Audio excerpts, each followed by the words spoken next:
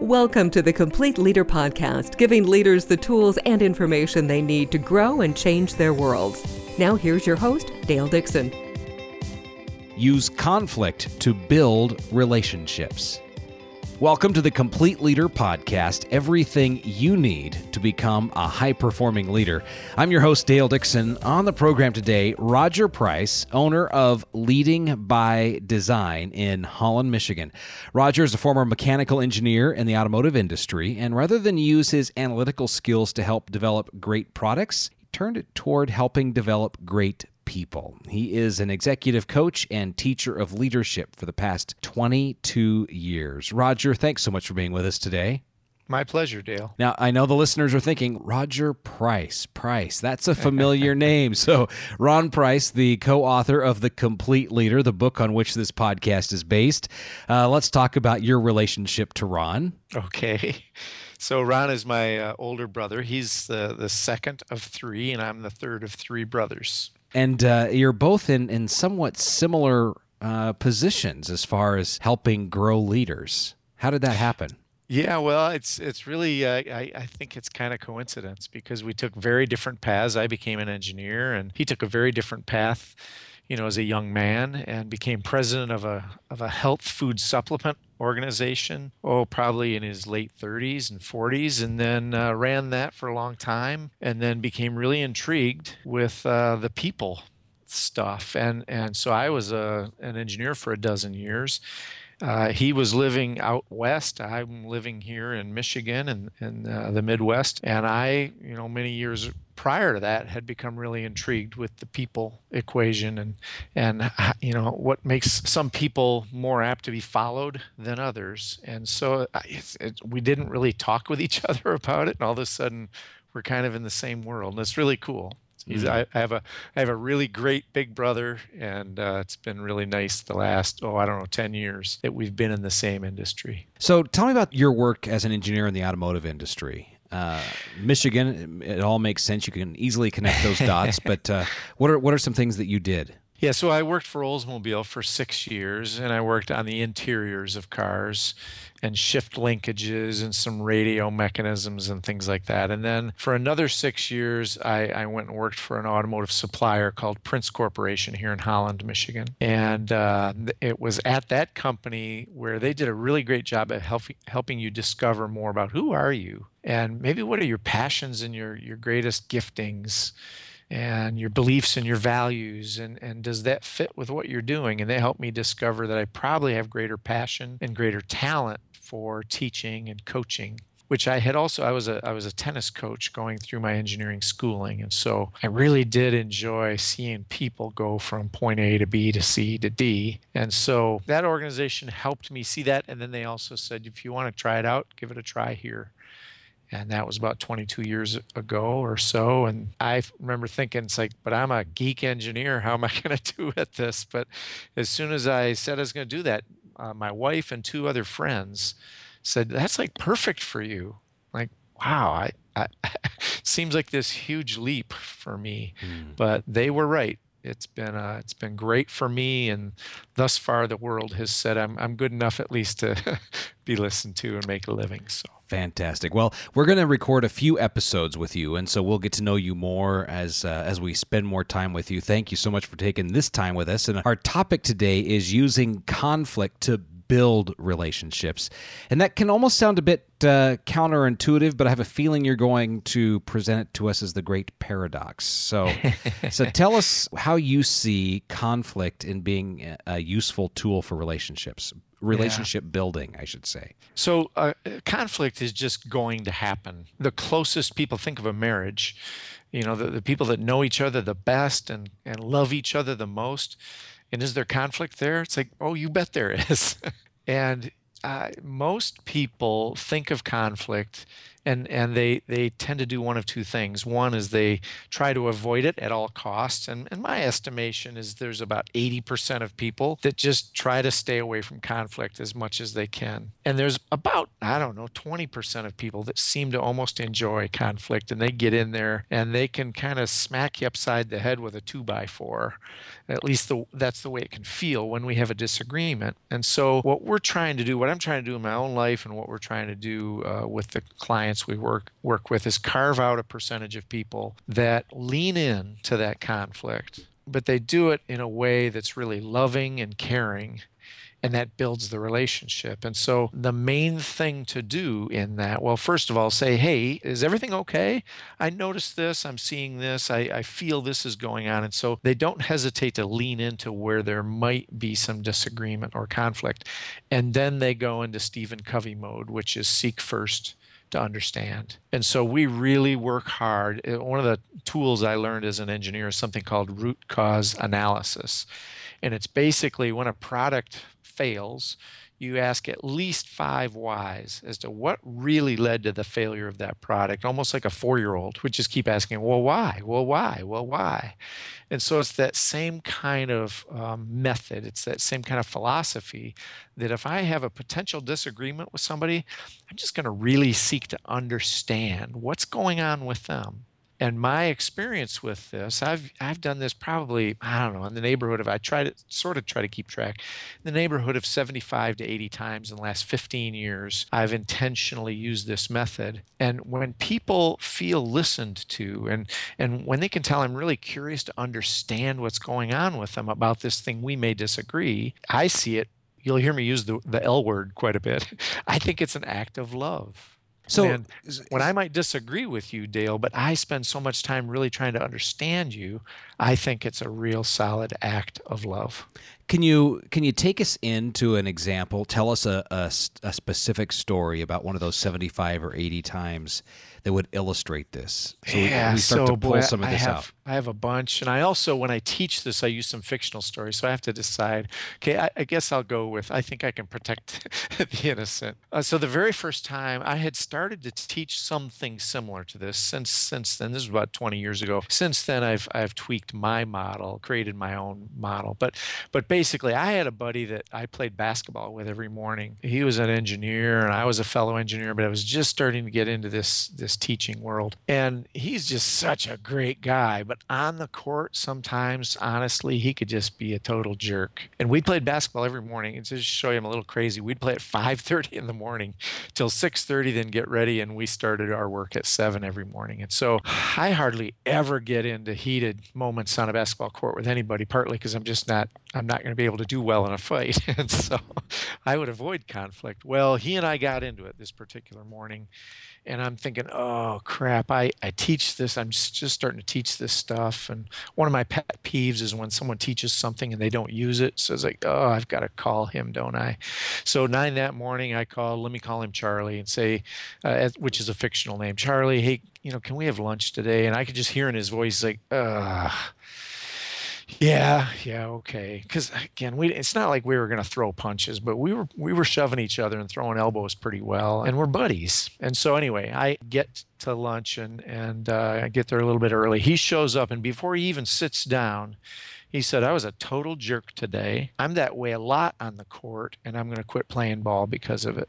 It's like, wow, I was really nervous about this first time of leaning in to what I like to call this leaning into healthy conflict. And I didn't even have to say anything. I just had to invite him out to lunch. He knew what was going on. Now, we sat down and had a great lunch, and I talked him into not quitting playing ball. And I said, what can I do, Charlie, to help you not get into these kind of moments when all of a sudden you lose your cool? And we came up with a plan together. So first, I really sought to understand him. And what I learned is that some things happened to him in high school, getting cut from a team, and he didn't think he was very good. I thought he was one of the best players on the court. He was dumbfounded when I shared that with him. And so I really sought to understand him. Then I shared, like Stephen Covey says, seek first to understand, then to be understood. So I shared with him after. It's like, Charlie, I did think that you were a jerk this morning. Now, maybe it was me, but I've seen you do that a lot. He goes, no, you're exactly right. So then we move into a phase of what could be done about this. And we both agreed that he would try to change this, not by quitting playing, because he's one of my favorite players to play with when he's not acting this way. So we came up with an idea that maybe I would see him starting to lose his cool before he would recognize it, and I could just kind of tap him on the shoulder as we're running down the court, and that would be a signal that, are you starting to lose your cool? And he said, okay, well, give it a try. I don't know, but if I can't quit being a jerk, I'm just going to quit playing basketball. And so when I teach this, I like to ask people, so how many times do you think I had to tap him on the shoulder? Any guesses, Dale, of how many times over the next years that we played together that I had to tap him on the shoulder, like, hey, you losing your cool? What would you guess? I would, just based on how self-aware he was that he walked into the conversation knowing that he had a problem, I'm going to say just having you present kept him aware, and I'll put it at 0. You are exactly right. And so it was just that nobody had ever, and again, I'm going to use the L word. Sorry if this is too in people's face, but nobody had ever loved him enough to really call him to the carpet in a compassionate and respectful way. And so 15 years later, was it that long? Yeah, probably 15 years later, I saw him at an event. I was teaching, and he happened to be in the audience, and I hadn't seen him in probably 10 years. He came up to me, and he was a little misty-eyed, and he said, Rodger, do you remember when you, before he even said, as soon as he said, you remember, I knew exactly what he was going to talk about. And I got kind of misty-eyed, and he said, I don't know if I ever thanked you for doing that, but I've continued to play basketball, and I was going to quit. But because you did that in that way, I've continued to play ball. And so there's one example of where our relationship got tons better. And, oh, by the way, it solved the issue. Now, I could tell you 15 of those kinds of stories. Of the 75 times I've done it, I'll bet there's 15 to 20 times when it's had a huge impact on our relationship, positive. There are many other times when it's just had a general positive impact. There was one time when it severed our relationship, it strained a relationship so much that of those 75-ish times, one time it ended our relationship. And my sense was, now maybe I really messed up, I don't know, but my sense was some people just aren't ready to engage the truth, or at least my perception of what was true. And so this person just stopped talking to me after we had some back and forth. But it takes two. It takes two. It does take two. Yep. So you've led us down this path of asking the why questions, seeking to understand, and I hear you said love the person, offer to help. What are some? And you've got this Q&L process as a way to really leverage a good disagreement. Yeah. So tell me what that is and how you use it to leverage a good disagreement. Yeah. So my tendency as an engineer is to try to figure out all the facts of life, all the truths in life, and then debate with people about what's right and what's wrong. And Q&L helps me remember, no. While I'm in this seek first to understand mode, I want to do questions and listen. Q&L. Question and listen. And I just want to keep asking questions and seeking to understand what's going on inside this person. So Q&L helps me remember that. So that's and we probably could just talk about Q&L for a whole podcast because it's such a powerful thing. And I have one client that I was talking with this. It was kind of a new idea to him, and it was on a Friday. He went home that night and started doing it with his wife. And at first he told me this that Saturday. He texted me. He said, my wife thought I was making fun of her last night. I said, really? Why? He goes, because I've never really listened to her. And I really started to do Q&L, and she thought I was poking fun at her somehow. Mm-hmm. What kind of questions? What kind of questions are you asking in this situation? Oh, so I remember seeing Brian Tracy, who's yet another of these great leader development people, talking about in the selling process that when the purchasing agent tells you, no, we're not going to buy from you, and here's why, because your products aren't nearly good enough. He just said, use the simple question, well, how do you mean? Well, your products aren't good enough because we notice there's some, the shine isn't consistent on them. It's like, well, how do you mean the shine? And so he just keeps asking the question, how do you mean? And this sort of gets to this deeper level. And what you often find out is that there's something there that they're making meaning about that lack of shine that may or may not be accurate about how it reflects on my company. And so the Q&L is just questions like that, where you just ask people to go deeper. It's certainly a rare occasion that my wife is really upset with me, like maybe only once a week. And there's times when, so my wife is a state legislator and she deals with all kinds of political crap. And there's times when she'll come home and she's upset with me because I haven't done the dishes or something like that. And she'll say something like, "You never do the dishes." Well, to an engineer, to a recovering engineer, it's like, oh, that fact is wrong. And there's just, it's almost like a lure going in front of the fish. I want to argue that fact. But if I can go, no, Q&L. Babe, what do you mean by I never help with the dishes? So, well, it's just I'm home tonight and I've had a bad day and the dishes aren't done. And it's like, oh, okay, well, so what happened today? And I start asking about her and her day. And it turns out it had nothing to do with me at all. It had nothing to do with me not doing the dishes, though it would have been nice for me to have done the dishes. No one's going to listen to this. Is that right, Dale? Okay, so I've already let the cat out of the bag on that. But anyway, the point is very often the presenting issue is not the underlying issue at all. And if I can do Q&L, so tell me more about that, babe. What was your day like? Or how do you mean? Those kinds of questions. What happened today that drew you to that conclusion? And what you start to find out is there's undercurrents that are very different than what the presenting issue is. Reminds me of another line, seek first to understand. Indeed. Indeed. Yeah.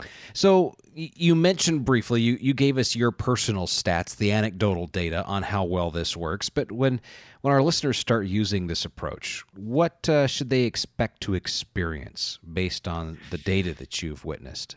Well, I've had a lot of our clients come back. You don't believe in something until you really use it. Even if your head says this makes sense, this should work. But scary things. I remember doing a high ropes course, right, where you're all strapped in and there's no way you're going to die. But your body's still screaming to you, you're going to die. And so this is a scary thing for many people. And so even though they might agree with my philosophy and this technique, until you use it, you don't really quite trust it. So it's not uncommon for people to come back. And, I've coached them through how to do it. And you can just tell it's going to be really hard on them. And then they call me the next day and they go, it worked. It was awesome. And they're just elated. And so it's still kind of anecdotal. But first time someone tries this, in fact, just do the Q&L. Just if someone's upset with you or it feels like something's going on, just start with Q&L, see what happens. You'll be amazed at the issues that get solved and how the relationships get stronger just by doing Q&L. Now, I follow up seek first to understand by seek to be understood. So after doing Q&L, I'll typically say, so what I'm hearing you say is this, boom, boom, boom, and this is true, boom, boom, boom. Yep, yeah, you got it, Rod. It's like, okay. Well, I still have this issue, and here it is. And so, but if you do only the Q&L piece, the relationship's going to get better. I believe you have to also do the truth piece. So you could call this truth and love, right? The first piece is very loving to try to seek to understand somebody, but I also have to tell my truth before the whole process is done. I'm thinking about the story of you and your friend on the basketball court and the agreement that you could tap him on the shoulder to remind him. I know I'm going to need a reminder every once in a while to enter into Q&L next time I'm faced with this idea of conflict. So it's a great tool, and I look forward to using it more. Rodger Price, the owner of Leading by Design, thank you so much for this. We're going to be following up with you on a few more podcasts. Any final words for us? No, it's been a real pleasure to share this with you, and I look forward to talking with you again. Absolutely. Rodger Price, once again, the owner of Leading by Design. If you'd like to reach out to Rodger, his contact information is right there in the show notes. So be sure and look there. While you are online, would you go into iTunes, subscribe to this podcast if you have not done so already, then write a quick review, just a few words about the impact of this podcast for you, and rate the podcast. Hopefully we've earned those 5 stars from you. Doing so helps push this podcast up higher in the search results for people looking for this type of information, and it makes it more available. So we thank you for that. This is the Complete Leader Podcast, everything you need to become a high-performing leader. Thanks for listening to the Complete Leader Podcast. Find more online, thecompleteleader.org.